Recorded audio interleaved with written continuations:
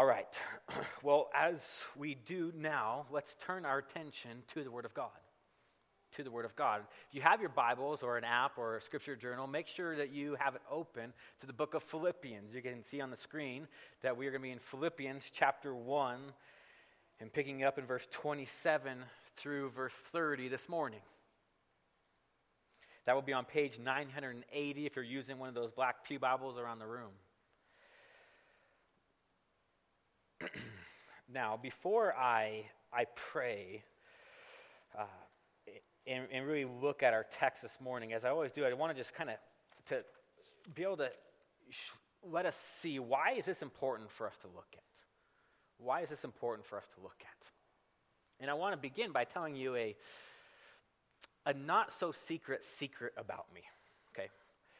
And that is, and I'm telling you this because football season's right around the corner, praise God. I'm a big Green Bay Packer fan, okay? I'm a big Green Bay Packer fan. They're a team, in case you're not familiar, a team part of the National Football League, and it will not be uncommon for me to be trying to watch a Packer game on Sunday afternoons or Sunday evenings, Monday night, what have you. Now, the reason why I bring that up is because being a Packer fan is just a part of who I am. And what I mean by that is I'm a Packer fan because my last name is Wertko, okay? So being a Packer fan to my family was just a part of bearing the name Wertko. When my family, when my ancestors basically migrated over from Germany and settled into Wisconsin, they obviously became Packer fans. That's where they are found. That's where the team is. And I remember my dad one time telling me, hey, Luke, you are going to be a Packer fan.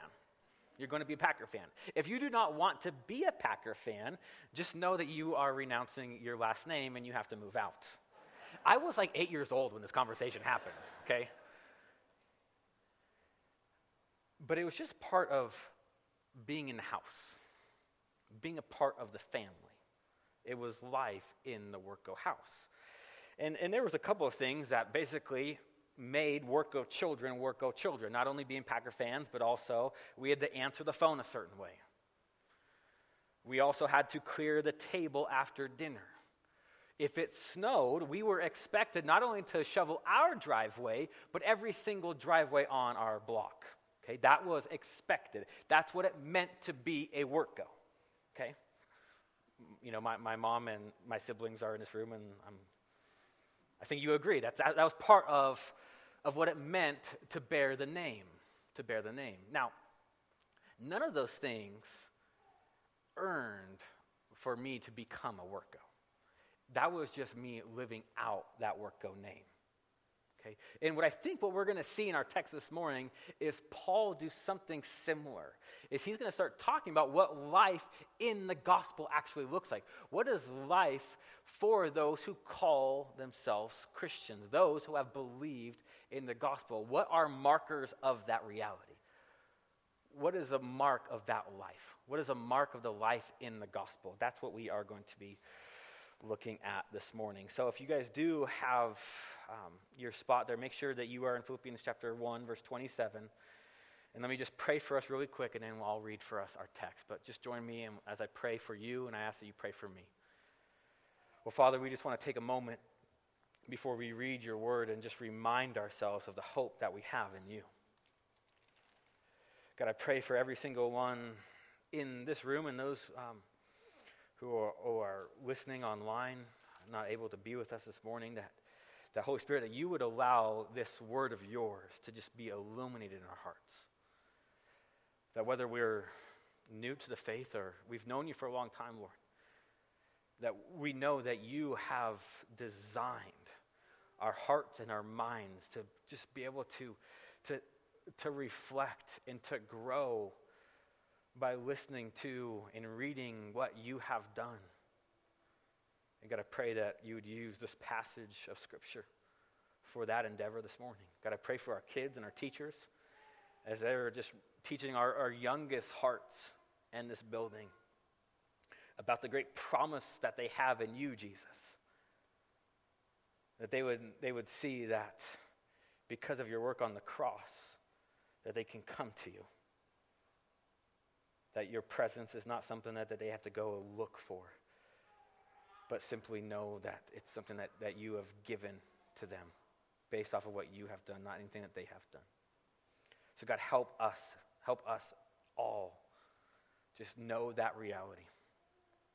I pray all of this in your mighty name, Jesus. Amen. Amen. All right, Philippians chapter 1, starting in verse 27. And we're going to go to the end of the chapter in verse 30.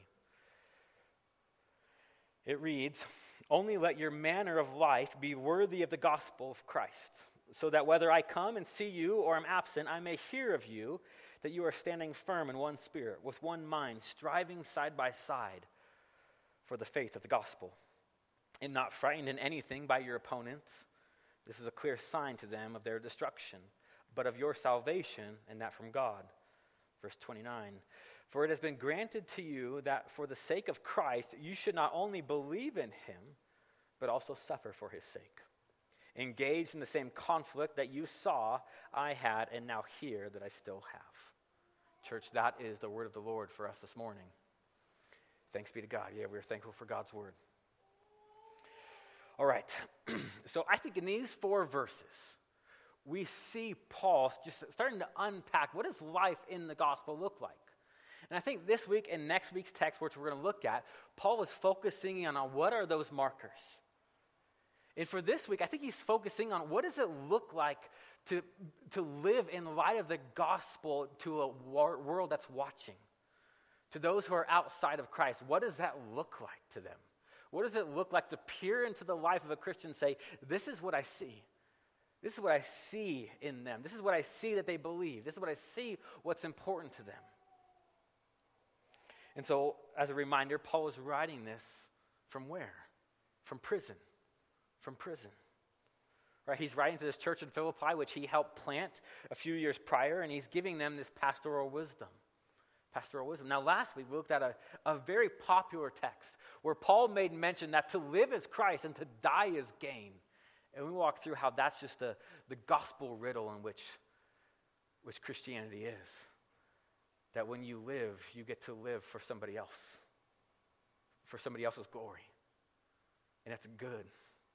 But even to die in this world for the Christian, that is gain. That no other person can claim. It's not loss, but it's gain. And I think what Paul is doing here is he's focusing in then, but if you live, if God has not called you home, Christian, then what does your life look like? Well, it's meant to be lived intentionally. Intentionally. That's why in verse 27, you'll see how Paul begins with only. Only. Now, other translations have it as let like the first things be, or first things first. See, Paul is trying to just take the idea that he's talked about how to live as Christ, to die as gain. But if you are living, focus in on this. Focus in on this. Because your life is meant to be lived purposefully and intentionally. So Paul is saying, live, or let your manner of life be worthy of the gospel. Let your manner of life be worthy of the gospel. So if you are living, the goal is to let your life be worthy of the gospel. Now, I think that takes a little bit of unpacking. Because at first glance, that may sound like, okay, well, does that mean that my life is somehow going to result in the gospel? Is somehow the way that I live my life going to allow the gospel to be true for me? That it's up to me and how I live in order for me to be chosen by Jesus and then be able to see and hear and understand what the gospel is? Is that what Paul is saying? I don't think so. Because what is the gospel, church? What is the gospel? It's good news. It's a proclamation. It's the good news of what Jesus has done. The whole story of the Bible is pointing to the gospel. That despite our rebellion, despite how even our first parents, Adam and Eve, disobeyed, turned their backs on God, and we have fallen suit. That we have decided that, Lord, there's things that we think we can do better, that we don't need you, that we don't have to trust you in certain areas, that we can trust ourselves and that we have all sinned. That's what the Bible calls sin. It's this rebellion against God and his holiness and his rules. That we've all disobeyed him. But the good news is, despite all of that, what has God done? God so loved the world that he sent his son. That Jesus, who was fully God, got off his throne and then came and became a human. What theologians call the incarnation. So what we celebrate at Christmas, right? Is that God has come to live amongst us. That God has come. And why did he come? So he could live a perfect life. A life without any sin. Never rebelling against God and his rules. We couldn't do it. None of us could do that. We know that about ourselves. But yet Jesus came and lived a life we couldn't live. But what happened to him? What happened to Jesus? This is part of the good news. This is part of the gospel. That then Jesus took his life and he went and died a substitutionary death. He went and was nailed to a Roman cross for his sins? No. For our sins. Right? The Bible calls this substitutionary atonement. That God was taking our place. He was becoming our substitute to atone for our sins. Because God, being a just God, he could not let sin go unpunished. But Jesus said, no, I'm going to take that punishment. I'm going to take that wrath. And so he allowed himself to be hung upon a cross. And he absorbed the wrath of God for sinners like you and I. Church, I know that many of you have heard that gospel many times. But I think it's fair for all of us to remind ourselves of that every single time we gather together. That we don't come worship a God who is passive, who doesn't care about our reality, doesn't care about what we have done, but actually cares so much that he was willing to die for it. And so if that's the gospel, that Jesus died for our sins, that he rose conquering Satan, sin, and death, and he ascended back to his throne and then gave the church this mission to now go and proclaim that good news, that people can no longer need to atone for their own sins, but turn and trust in the one who has. If that's the gospel, then is Paul saying that we have to earn that? Is Paul saying that we have to earn that? That we have to somehow make ourselves worthy of that? No, that's not what Paul's saying. Because this is good news, not about what we do, but about what he has done. So if you look back at verse 27, then what is Paul saying? Of let your manner of life be worthy of the gospel. What Paul is saying is, let your life show the worthiness of the gospel. Let your life be reflected of how much you actually value that good news. Is that good news for you? Because if it is, then your life is going to reflect that in some ways, and we're going to talk about that. Even in your Bibles, you might have even a footnote at the end of verse 27 that points out that what Paul is actually using is the language of to be a citizen of the kingdom. Even Paul is saying that let your life as a citizen of the kingdom, as someone who's already been redeemed by God, redeemed by Jesus, bought with a price, let your life then be worthy of that reality. Show the worthiness of that gospel because you are part of a different kingdom. So you live a life that reflects the family to which you belong to. Not to become a Christian, but because you are one.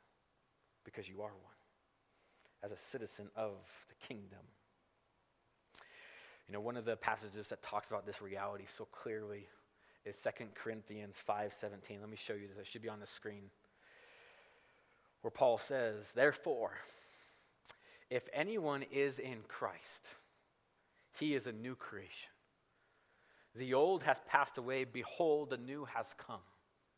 This idea that when God saved you, when you turn from your sins, which the Bible calls repentance, and you've turned and you trusted in Jesus, not just as being your Savior, but also your Lord, also your God, it says that you are a new creation.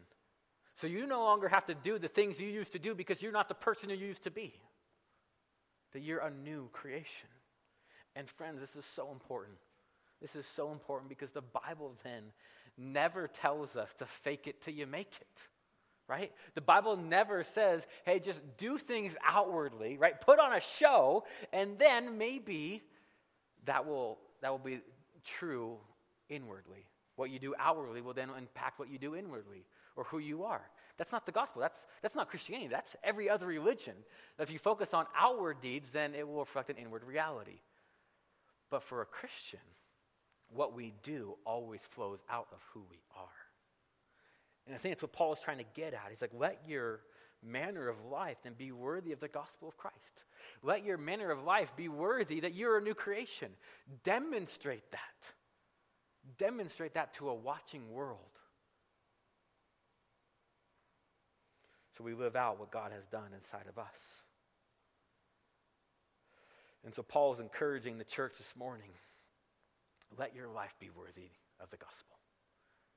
Show the gospel, show a watching world how much the gospel means to you. Because if Christianity, and here's the truth, church, if Christianity is just a moral framework or a philosophical agenda to which you just find yourself subscribing to at this time, then you're never going to be able to show the worthiness of the gospel. You're never going to be able to show the worthiness of the gospel if it's just a moral agenda, if it's just a philosophical framework. The gospel is so much more than that. That good news of what Jesus has done impacts every element of your life, and for good reason. Let's keep looking. Look at verse 27 again, towards the end. And then Paul says, so that whether I come and see you or am absent, I may hear of you that you are standing firm in one spirit, with one mind, striving side by side for the faith of the gospel. So I think what Paul is going to start doing here is unpacking what does that look like. So that whether I see it in person or I'm hearing from it, I will be able to, a watching world will know that your life is showing the worthiness of the gospel. And what are some of those ways that it shows that? Right? What are some of the ways that we actually demonstrate that then to a watching world? That's where Paul's going. So what does he say first? He says, that I may hear of you that you are standing firm in one spirit. So to show the worthiness of the gospel is also going to be dependent, or at least reflective of how we stand together then. How does a church stand together? How do brothers and sisters in Christ then stand together? And Paul's language here is one of defense, right? That you are standing, that you're holding your ground. You're not letting culture, you're not letting politics, you're not letting affluence be what brings you together as a church, but you're letting the Spirit of God bring you together as a church. That's the ground on which you stand. Because we know this church. We know this, that it's not our ethnicity that brings us together this morning. It's not our socioeconomic status, right? It's not that, those affluences. It's not our education level. It's not even our music preference.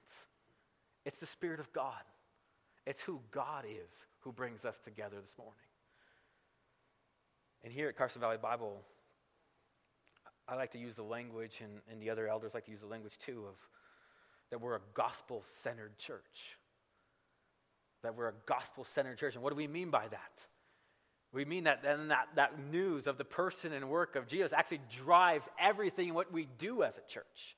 That the gospel is not just the starting point of the Christian life, but rather it's the wheel in which all of the Christian life turns around. It's at the center of all that we do. So our preaching, it's going to highlight Jesus. Jesus is going to be the hero. Our music, it's going to highlight Jesus. Jesus is going to be the hero. Our different groups, all of what we study, when we gather together, it's not because we have some ideology that we share, but it's the gospel which we're all holding on to. And you have to fight for that. You have to stand for that. You have to stand for that. If you've been in churches for a long time, or maybe even a short amount of time, there will be times when that gospel-centeredness will be tested. That who you are as a church, what is the driving force of what you do? Is it a certain program? Is it a certain pet doctrine? Or is it the person and work of Jesus? I know for us, even as a small church, we've had to take stands. That we are going to stand together with with one mind and under one spirit to keep the gospel the driving force to what we do. Let me try to illustrate this a little bit. In the movie 300, which I don't recommend, by the way. I know some of you are like, where are you going with this? I don't recommend. There's some certain content issues I don't recommend. But what the movie 300 is about is it's a quasi-historical account of a king, King Leonidas of Sparta, who is trying to stop this Persian army from invading Greece. Right? It took place in around 480 BC. Now, King Leonidas, being basically the king of Sparta, he wanted to make a stand. So he took 300, that's where the title 300 comes from, 300 of his best Spartan soldiers, and they went to this pass known as the Pass of Thermopylae. Right? It was this corridor that you would have to go through in order to enter into Greece. Now, what these 300 Spartans did is they went to this corridor and they made a stand against the world's greatest army at that time, the Persian Empire. Right? Hundreds and hundreds of thousands of soldiers were coming into Greece. And these 300 men were going to take a stand. And now you've seen the movie, you would know that one of the ways that these Spartan soldiers had so much success because they took a stand for 3 days against hundreds of thousands of soldiers with 300 men. The way that they are able to do that is because Spartan soldiers always fought together. They used their shields and their swords to form this impenetrable bubble that no amount of arrows, no amount of other attacks could get through. And it wasn't because the strength of one soldier, but it was the strength of those 300 men that were creating this pass that was impenetrable. That's what Paul's trying to get at here. When you stand together, right? When you see that your life is not just for your protection, but also for the protection of those who are around you. Paul is encouraging the church, if you want to show the worthiness of the gospel, be on defense and protect the gospel alongside those who are next to you. Make sure that you're encouraging them in that. Make sure that if there are certain lies that are beginning to come into their own minds and their own hearts, or maybe there's things that are in culture that are just antithetical to what we believe and what the scriptures teach us, that you would take a stand and say, we're gonna stick together on this. We're not going to let culture win. We're not going to let radical individualism win, but we are going to stand together in this. So Paul says, I want to hear that you're standing firm in one spirit, right? One anchor. But then he goes on in verse 27, it says, with one mind then, striving side by side for the faith of the gospel. So to be a Christian then to a world that's watching is not just meant to be on defense, but also striving side by side with one another. Striving side by side with one another. I know, buddy. So not only then do we take stands when necessary, but we also link arms and we move things forward. Now that word strive in the Greek, it's the Greek word senathleo. It's where we get our English word athlete or athletic. Now, I don't know about you, but growing up, when I thought about a Christian, I did not think athlete, okay? It's just my experience. And most of the time, because to be a Christian, it seemed like was just to be passive, right? To be kind of sitting on your hands, not really doing anything, and just kind of waiting for Jesus to come back. But that's not what Paul talks about as what a life worthy of the gospel looks like. It means to be striving together. Not to be soft, but to be more of an athlete, to be more of a soldier who is moving in a way that advances the gospel. We talked about this a couple weeks ago when Paul says that everything that happens in your life, Christian, is meant to be for the advancement of the gospel, whether it's to your coworkers, to your friends, to your family, or maybe even your own heart. But that's not an isolated thing. That's not an individual thing. Paul says you do that with one another. You strive together for that. You strive together. Jude, in his short little epistle that you'll find towards the end of your Bible, he says this to encourage the church in Jude 1:3. He says, I found it necessary to write appealing to you to contend for the faith that was once delivered to the saints. Strive, contend. Church, walking with Christ, being a follower of Jesus is meant to be forward. It's not just to sit and wait for Jesus to come back, but they're striving together. That means we step into a world that maybe be radically against us. That might be stepping into a workplace that you're not quite sure exactly what it looks like to be a Christian, but you want to be faithful in that. Then maybe you consult those who are walking with you. Ask them, how can I be faithful in this circumstance? How can I be faithful in this position? How can I be faithful with these family members? You're striving together. You're not meant to live the Christian life on your own. It's meant to be lived with others. So we strive side by side, serve together, we give together, right? We sacrifice together. We don't join a church just so we can do our own thing. You join a church so you can strive with one another towards the same goal. Towards the same goal. When we walk through the book of Titus now, quite a while ago, Titus makes mention of this healthy church where older men were pouring into younger men. Younger men were learning from these older men. Older women were pouring into younger women, and younger women were listening and being encouraged by these older women. And what we pointed out when we walked through that text is that's what a healthy church looks like. Not one that everybody's coming in, just kind of do their own thing, but one that we all want to move in the same direction. So maybe you find yourself maybe further along than others, right? It's like, I don't need to go to another Bible study. I don't need to join a community group. I don't need to be a part of a discipleship group. I've been there. I've done that. That's great. Praise God for that. But maybe there's people that need you in that group. Maybe if you're so mature, you can help us who are immature. Or maybe if you're immature and you think, right, because this is the kind of worldview of my generation, that we can figure this out on our own. We actually don't need to learn from people that have walked before us. We need to repent of that and say, no, I can learn from those who have walked with Jesus faithfully for years. I can learn from them. This is what striving side by side looks like, church. No other place in the world do you see this camaraderie, this unity. Even in service clubs that we have in our valley, which we have a lot of great ones, usually those are broken down based off of generational lines. Because there's not a willingness to strive for one purpose. One purpose. This is where the church can be unique. It can stand out. And as it should be, as it was meant to. That pillar and buttress of truth in which the church is. Church, I cannot tell you how beneficial it can be from simply striving alongside with other brothers and sisters in the faith. But let's keep going. Look at verse 28. Paul then says, and don't be frightened, and not frightened in anything by your opponents. This is a clear sign to them of their destruction, but of your salvation, and that from God. So what is Paul talking about? What is Paul talking about there? Right? What is this sign? Right? There's a sign for some that's going to destroy them, but for some it's going to be salvation. This dual sign. What are we talking about, Paul? Well, go back to how Paul started. He started with the gospel. And who's at the center of the gospel, church? Jesus. Jesus is the sign. He's the sign because there's two groups of people. There's two groups of people. There's two races, if you will.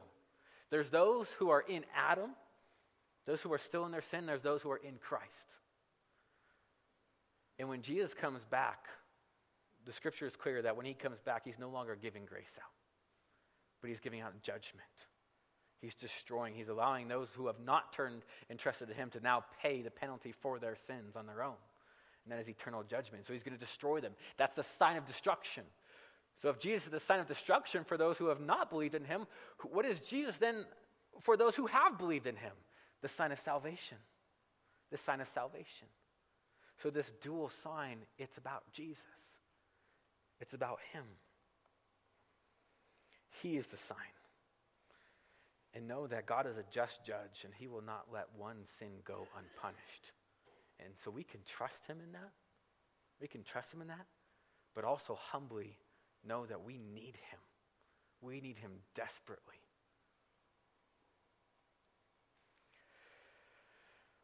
So Paul's saying, Christian, you don't have to be frightened. You don't have to be frightened. Because what's the worst that can happen to you? Remember what Paul said? To live is Christ and to die is what? Gain, right? So if the sign of destruction or the sign of salvation comes back, you don't have to be afraid of that day, right? Even if there's all the uncertainties, because Christians sometimes lose their mind about what those last days will look like, right? Despite everything which the Bible tells us of what they look like, you're not going to know, and you can trust that it's going to be a sign of your salvation.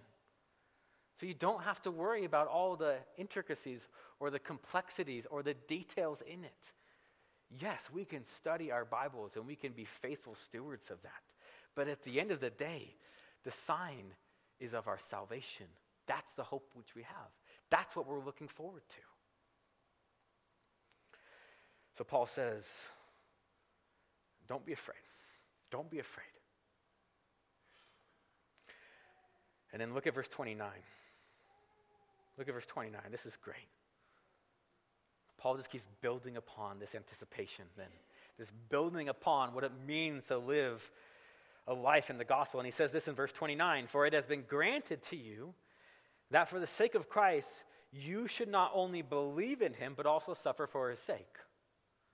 Now there's two things which then Paul just told us that he's granted to his people. Two things. Did you catch it?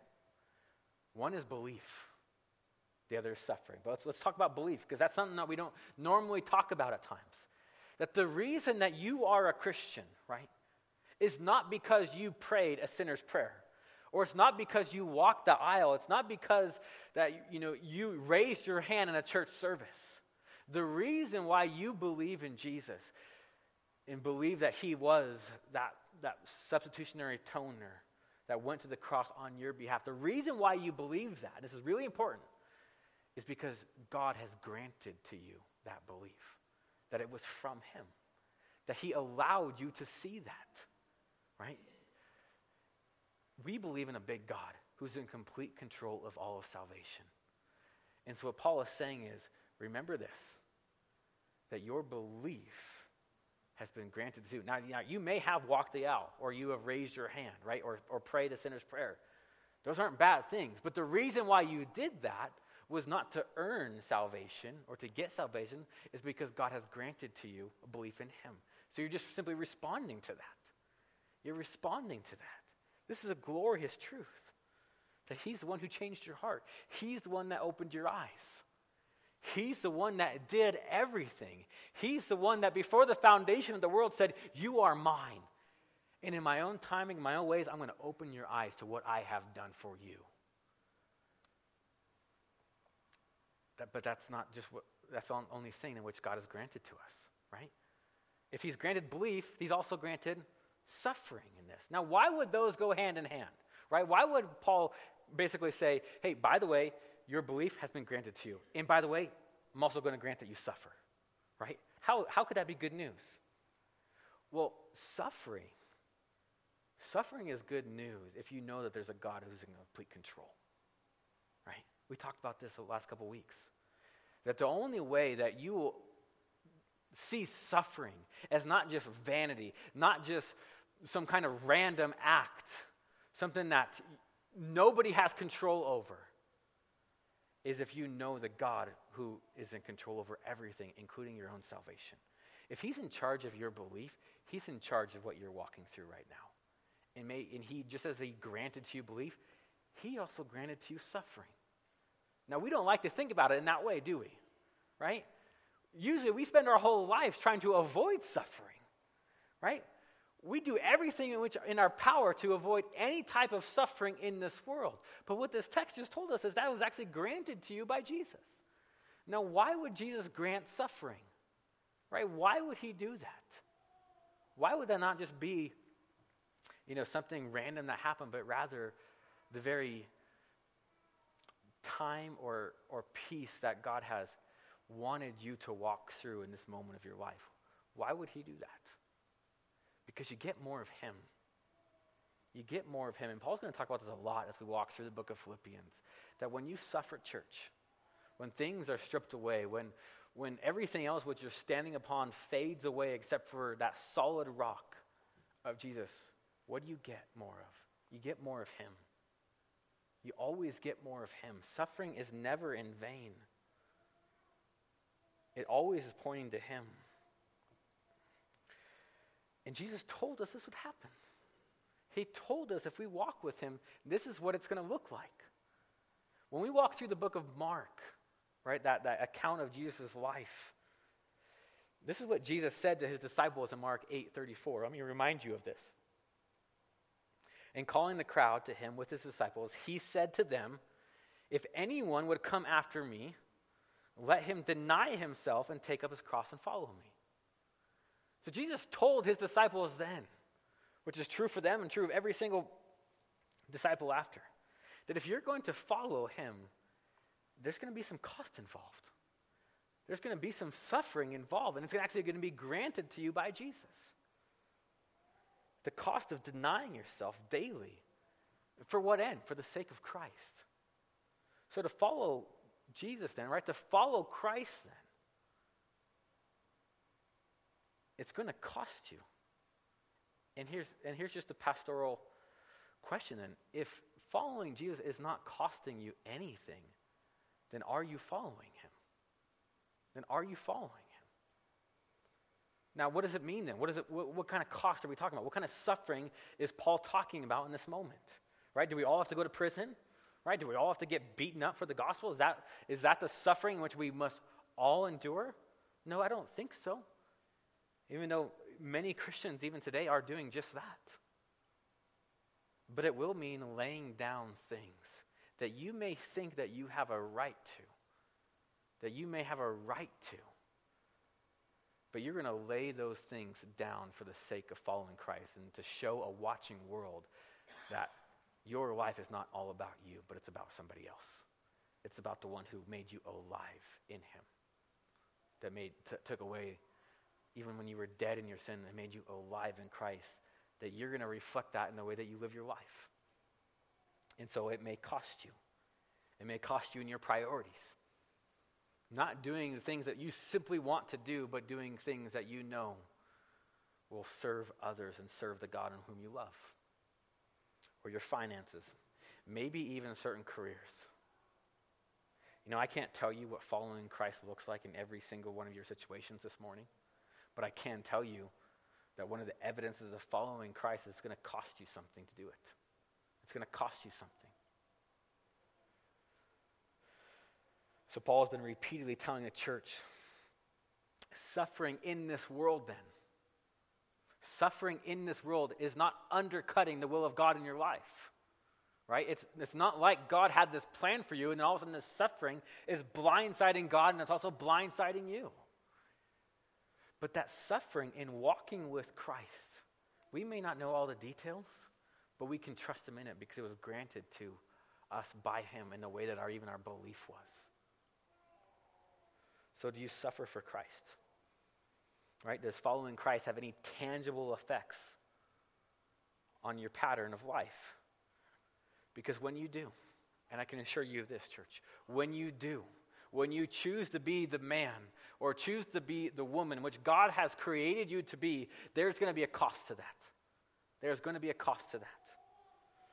Right? The culture might think that you're crazy, bigoted, many different things. They might think that you're crazy in the way that you parent. Right? Maybe you think that you're crazy in the way that you spend your money. Maybe think that you're crazy in the way that you invest in others rather than just always investing in yourself. There's going to be a cost. And what Paul is saying, that cost is not to earn the gospel, but to a world that's watching, show the worthiness of that gospel. Show that all those other things, they fail in comparison to the glory of God. In which whom, Christian, you get to have. You get to have. And if you're not a Christian, this is why we do the things we do. It's not because we just think it's a good idea to randomly get together and to give a lot of our money away and to come together and sing and to serve each other. It's not just something random what we all decided to do one Sunday morning. But it's because the gospel has been so important to us. What Jesus has done has been so radically impacted in our life that we are willing to sacrifice all kinds of things for the sake of proclaiming Jesus. That's why we do the things we do. And that's what we want for you. That's what we want for you. So we suffer. And that's coming. It's promised. We suffer for the sake of who, though? For the sake of Christ. For the sake of Christ. For the sake of the worthiness of the gospel. I know, even as I say this, it can rub against so many different ways in which you have been taught how to live, right? Even when it comes to God or Christianity, that really what Jesus wants is you just to always be blessed, to always be happy. And so to have any type of suffering in your life is going against what God wants for you. So you have to do something to get back into being happy or being blessed in a tangible, material way. But church, maybe we take the word for what it is and see that suffering is really the fast lane in which we get more of Christ. Suffering has been granted to us, not to avoid at all costs, but maybe to embrace. Not with full details of how we actually know how it's all going to work out, but to trust in the one who gave it to us.